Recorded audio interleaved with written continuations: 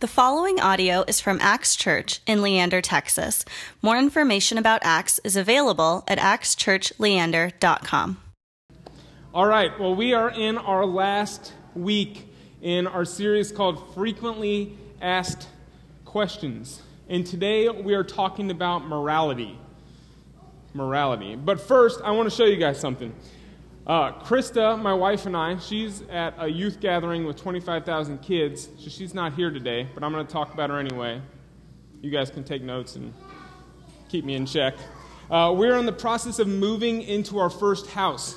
We closed on Wednesday, and we had a bunch of help from some awesome people on Friday to move into our house. Super exciting for us. We are ready. But I snapped this picture as I was packing, and I want you guys to see it. Does anyone have one of these? This is the junk drawer, and I am a big proponent of junk drawers. I think, if I can count it up, every room in our apartment had a junk drawer of sorts. You go into the kitchen, there's that mess of tools that you use for one thing and one thing only, all scattered about. This is the junk drawer in my office.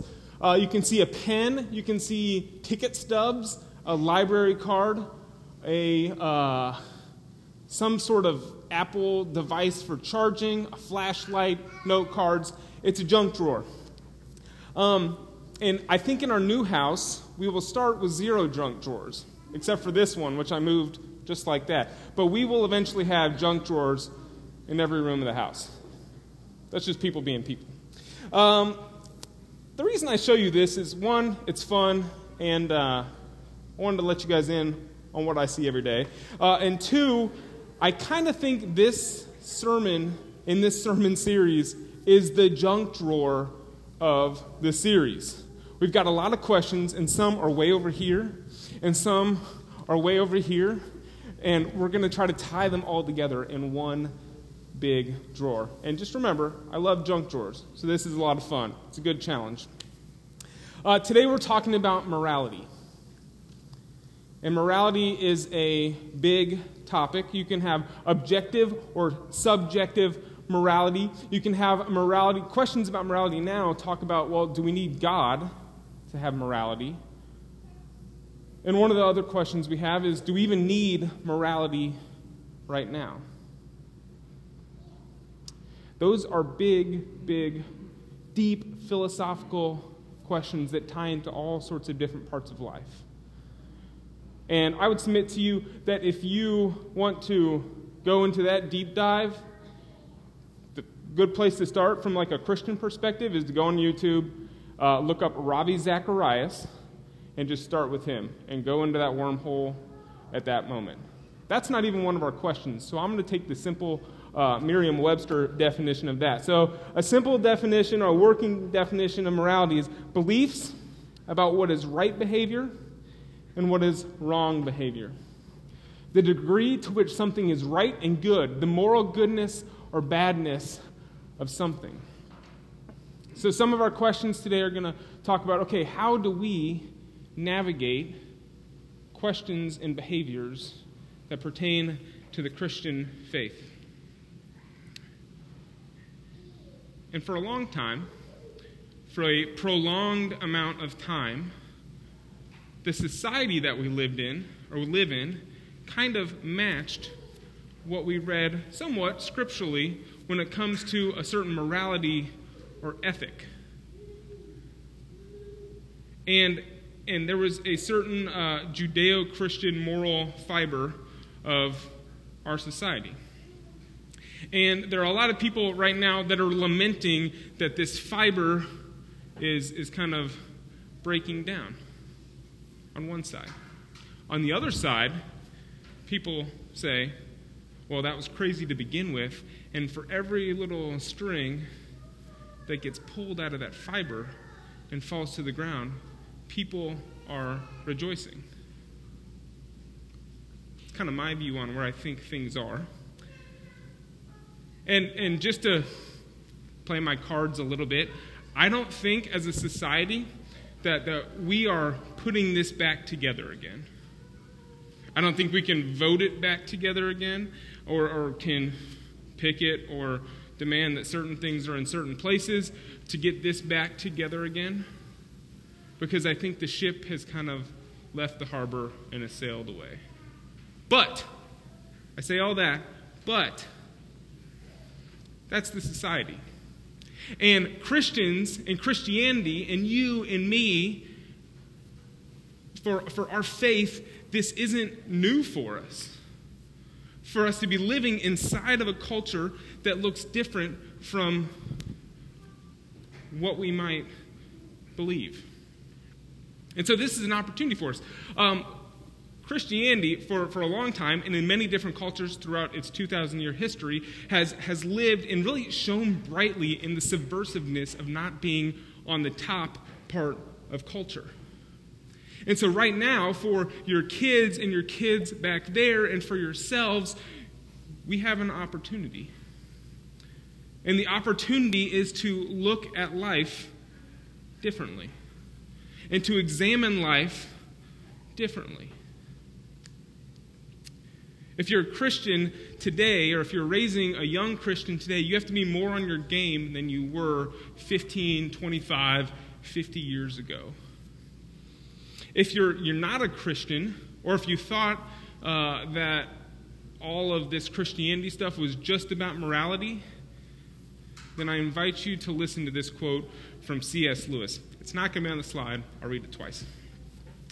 C.S. Lewis wrote this. He said, "I think all Christians would agree with me if I said that though Christianity seems at first to be all about morality, all about duties and rules and guilt and virtue, yet it leads you on, out of all of that, into something beyond." I'll say it again. I think Christians would agree with me if I said that though Christianity seems at first to be all about morality, all about the duties and rules and guilt and virtue, yet it leads you on, out of all of that, into something beyond. C.S. Lewis said that, and I think it gives us a good picture of what some people's perspective on Christianity can be. And sometimes our own perspective, hey, it's about this, I show up here, I marry that person, I go to church on this day, and I keep these rules because that's what Christians do. But he says, it might look like that, but it's really about something bigger and beyond. And what's bigger and beyond that is God, the one who put everything into place. And Jesus came so that we could have a relationship with the Father. He came down to live among us so that we could be connected back to the Father. So, I want to submit to you guys that we trust Him. We trust Him with a couple of things. One, we trust Him with our lives, and that we trust Him with the hard questions. And so today, these are the questions. Number one, and you'll see that side, it's all over. Number one, what does God say about if it's better to get a divorce or to stay in an abusive marriage? That's the first one. Number two, why do we go to church on Sundays? Number three, is it okay to worship God on our own? Number four, is there any sin that won't be forgiven by God? I submit that we can trust God with these questions because He's proven Himself trustworthy.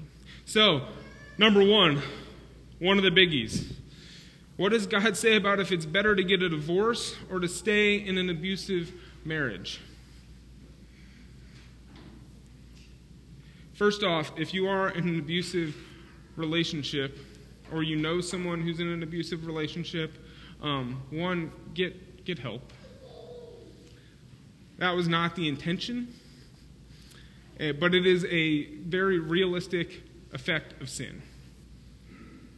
And sometimes we can't see it, so it's not easy to point and say, oh, well, that person is in an abusive relationship. And it's hard to come out and say, that's true about me. So talk to somebody. One, get distance if you need to. Talk to Pastor Gabe or myself or one of our elders, or if you really need to, call the police. Let's just get that out in the open. Second, God talks about marriage and divorce through his revealed word, the Bible. There are some things that the Bible answers, and we're like, oh yeah, that's an easy, right or wrong. And there are some things that you're like, I have to click this brain on and use it to try to navigate situations. And so we're going to dive into that a little bit. First, marriage is one of the ways that God describes his relationship with us, the church. He says, I am the groom, and you, church, are the bride. And so he holds marriage in such a high estate. And so when we see divorce or we see abuse or sin inside of a marriage, that's why it's so painful. So the question is, what does God say about it? We're going to be in Matthew 19. We're going to be in 1 Corinthians 7. Jesus talks to the Pharisees in Matthew 19, and they were testing him, trying to get him to slip up. And they asked this, verse 3, is it lawful to divorce one's wife for any cause? You can see the character of the Pharisees by their question. Is it lawful to divorce one's wife for any cause? And Jesus responds, have you not read that he who created them from the beginning made them male and female, and said, therefore a man shall leave his father and his mother and hold fast to his wife, and the two shall become one flesh, so they are no longer two, but one. Whatever God has joined together, let not man separate. And they said to him, because we already kind of know their character, why then did Moses command one to give a certificate of divorce and send her away? So they're like, but this little moment in the law from way back when, why did Moses say this? By the way, a little aside, if in that day when Moses did that, that was a progressive move for the rights of the woman who was being divorced. Okay? Before that, if someone pushed their wife aside in Moses' day, that person was on their own. So, it was never the intention. They get the certificate and they can essentially survive. They're not on their own. There's someone who said, okay, we know what happened here. Let's just say that. That's not the point, though. Jesus said back to them, because of your hardness of hearts, we talked about that a couple weeks ago with Pharaoh, Moses allowed you to divorce your wives, but from the beginning it was not so. And I say to you, whoever divorces his wife, except for sexual immorality, and marries another, commits adultery. Paul, in 1 Corinthians 7, talks about marriage. And this is where we get into our kind of question of the day. He says, but if the unbelieving partner separates, let it be so. In such cases, the brother or sister is not enslaved. God has called you to peace. Jesus says that adultery is a means for divorce, and Paul says if the unbelieving partner separates, which is just abandoning the partner, then you can divorce. And so we've got adultery and abandonment. What about abuse? I mean, this is deep and ugly and sinful. What about abuse? Well, Bible scholars and Christian ethicists and people that think about morality have kind of come to this conclusion and said, okay, it's you can get out if there's abandonment, and there's a very real abandonment of somebody leaving, but there's also what they call malicious abandonment.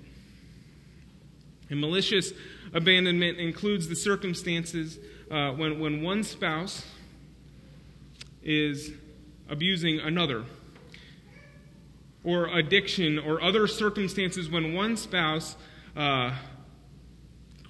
creates a significant compromise for the other spouse or the children. It is not pretty, and it is not clear-cut, black and white, yes or no. And so if you know somebody who's doing that, or if you ask that question, then seek out the body of Christ. Or seek out police, or seek out support. We weren't meant to do this alone. The interlocking of people in marriage is a deeply powerful thing. And so whether it's abuse or adultery or abandonment or just treating your spouse with contempt, we take that sin and we take it to the cross. That's where it belongs. That was 1, all right? Questions 2 and 3, a little bit easier, a little bit more, a little lighter, because there's nowhere else to go from there but up. 2, why do we go to church on Sundays? Short answer, Easter, okay? We go to church on Sundays. That is a hard shift into a different gear. I am sorry, y'all. The short answer is Easter. We're reminded of Easter when we meet here on Sunday mornings. And we're reminded of Jesus' defeat over sin, death, the power of the devil. And in Easter, we see that he is king of the universe because he defeated sin, death, and the power of the devil. Now, does that mean we can't worship on Friday night or Saturday night or Monday night? No. You can worship then. This is just when we do it, and it's kind of common for us to do it at this moment. There's other stuff. There's a much longer answer, but we got to keep going. I will say this. Mark 2 reminds us that Sabbath was made for man, not man for the Sabbath. That's why we hold it a little looser. It's not, well, you have to show up from 8 to 9 and then go eat donuts and then have a Bible study hour and then go to Bible study this during this time. Because for some people, have jobs during that time, or it's just can't do it at that time, that becomes guilt and a weight and a law on them.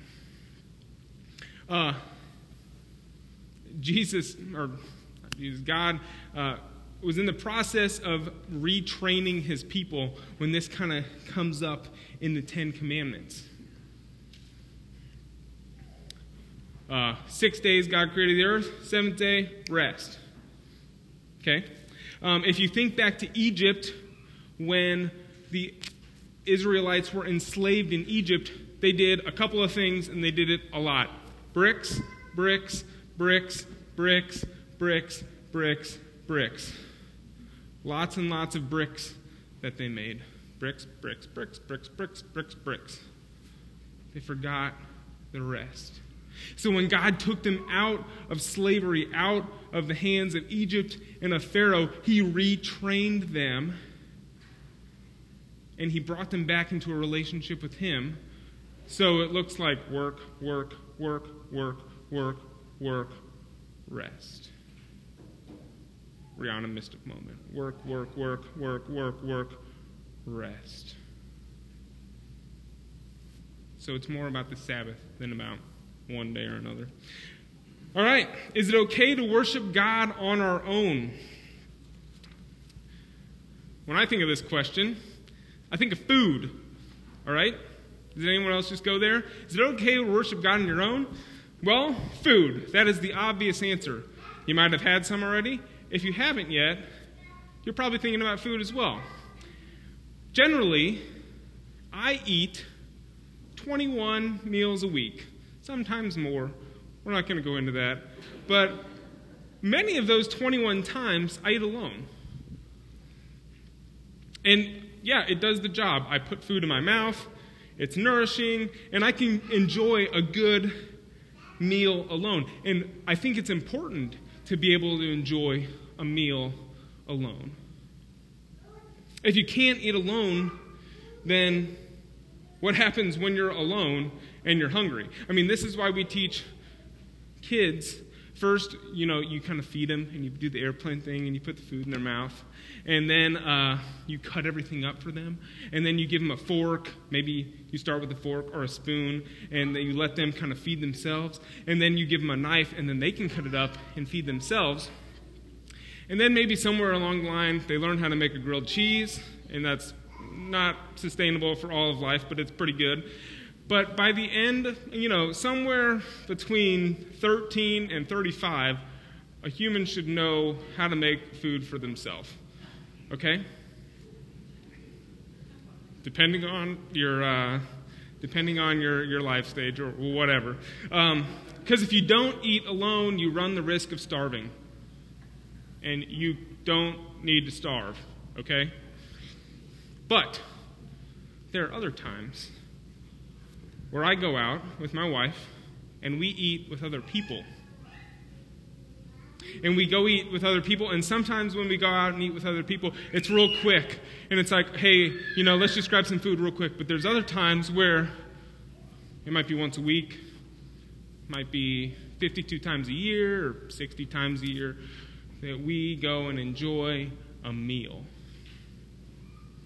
And we go in, and we might make a reservation and sit down, and then it's not just about the food, but it's about the people that are around the table with us. And it's about, there's a white tablecloth here. Or there's a waiter here, or somebody that took my order, and they're going to bring it to me. They're going to serve me as I sit and eat. And then I noticed this. My wife is a super taster, so she can taste things I don't. And so whenever she's around or someone else is around, they say, hey, did you notice that cilantro in that meal? Or some of my friends, it's, okay, these hops have to have come from the West Coast because they're a little bit more citrusy. Or there's that moment when someone's like, oh my goodness, here's my fork. You have to try what I'm eating. And then it bubbles over into, hey, this meal at this time, at this restaurant, or at this person's house cannot be contained by our experience here, but we have to take a picture of it and put it on Instagram and tell the world that you have to see what I'm eating because it's so good.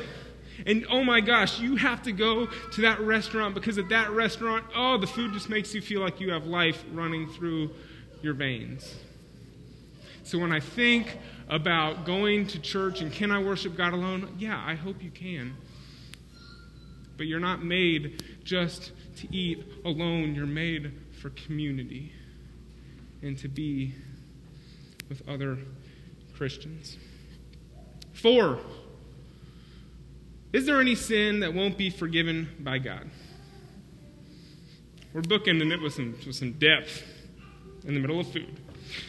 First off, if you are worried about that sin, whatever it may be, if you're like, I don't know if I'm okay, then let me assure you, that thing that's saying that inside of you, that's the Holy Spirit. That's the Holy Spirit that's saying, am I okay? Am I in a good relationship with God? And if that's the case, it's good.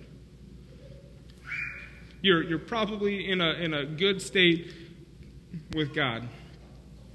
But to answer the question, is there any sin that won't be forgiven by God? Yeah, the short answer is yes. And we read it earlier, and it was really confusing. And it goes back to those Pharisees who are always trying to trap Jesus and turn the screw on him. And they said, this is Mark 22. And the scribes who came down from Jerusalem, we learned that those scribes are Pharisees in Matthew's account of this. They were the religious leaders trying to get Jesus. They said, hey, he is possessed by Beelzebub. They're saying that about Jesus. And by the prince of demons, he casts out demons. And they called to him and they said, how can Satan cast out Satan? This is Jesus talking. If a kingdom is divided against itself, the kingdom can't stand. And if a house is divided against itself, that house will not be able to stand. And if Satan has risen up against himself and is divided, he can't stand, but is coming to an end. No one can enter a strong man's house and plunder his goods unless he first binds the strong man. Then he indeed may plunder his house. When I read that part, they were saying, hey, Jesus must be of Satan because he's casting out demons. But he's like, no, you can't bind a strong man, a demon, unless you can't get that out unless you bind the strong man. So I think Jesus is bigger than the demon, and so therefore he can cast out. He's all powerful. Preach, yeah. Truly I say to you, all sins will be forgiven the children of man, and whatever blasphemies they utter. But whoever blasphemes against the Holy Spirit never has forgiveness, but is guilty of an eternal sin. for they were saying he had an unclean spirit. Oh my goodness, does this mean that if I've ever taken the Holy Spirit or God's name in vain, or if I've ever said something bad about the Spirit, that I'm out? No. I don't think so, no. But, well, shoot, let's just, there's an old 18th, 19th century, 1800s, let's say there, theologian who talked about this, and he said, the sin, like blasphemy against the Holy Spirit, remains unforgiven not because of the magnitude of the sin, but because of the type of the sin. We sang that song earlier. It says, where grace runs deep, or where sin runs deep, your grace is more. That comes from Romans chapter 5. It says, where sin abounds, your grace abounds even more. So the big sins that we don't want to talk about, God is bigger than that. A person who's committed the sin against the Holy Spirit is condemned not because of the account of the sin, but because of their unbelief. It's like this. I played football my senior year of high school. Didn't know what I was doing. Defensive end. So if you're a defensive end or a linebacker and you see a running back coming towards you, you want to tackle the guy with the ball. That person's coming towards me and I'm lining up to blow him up.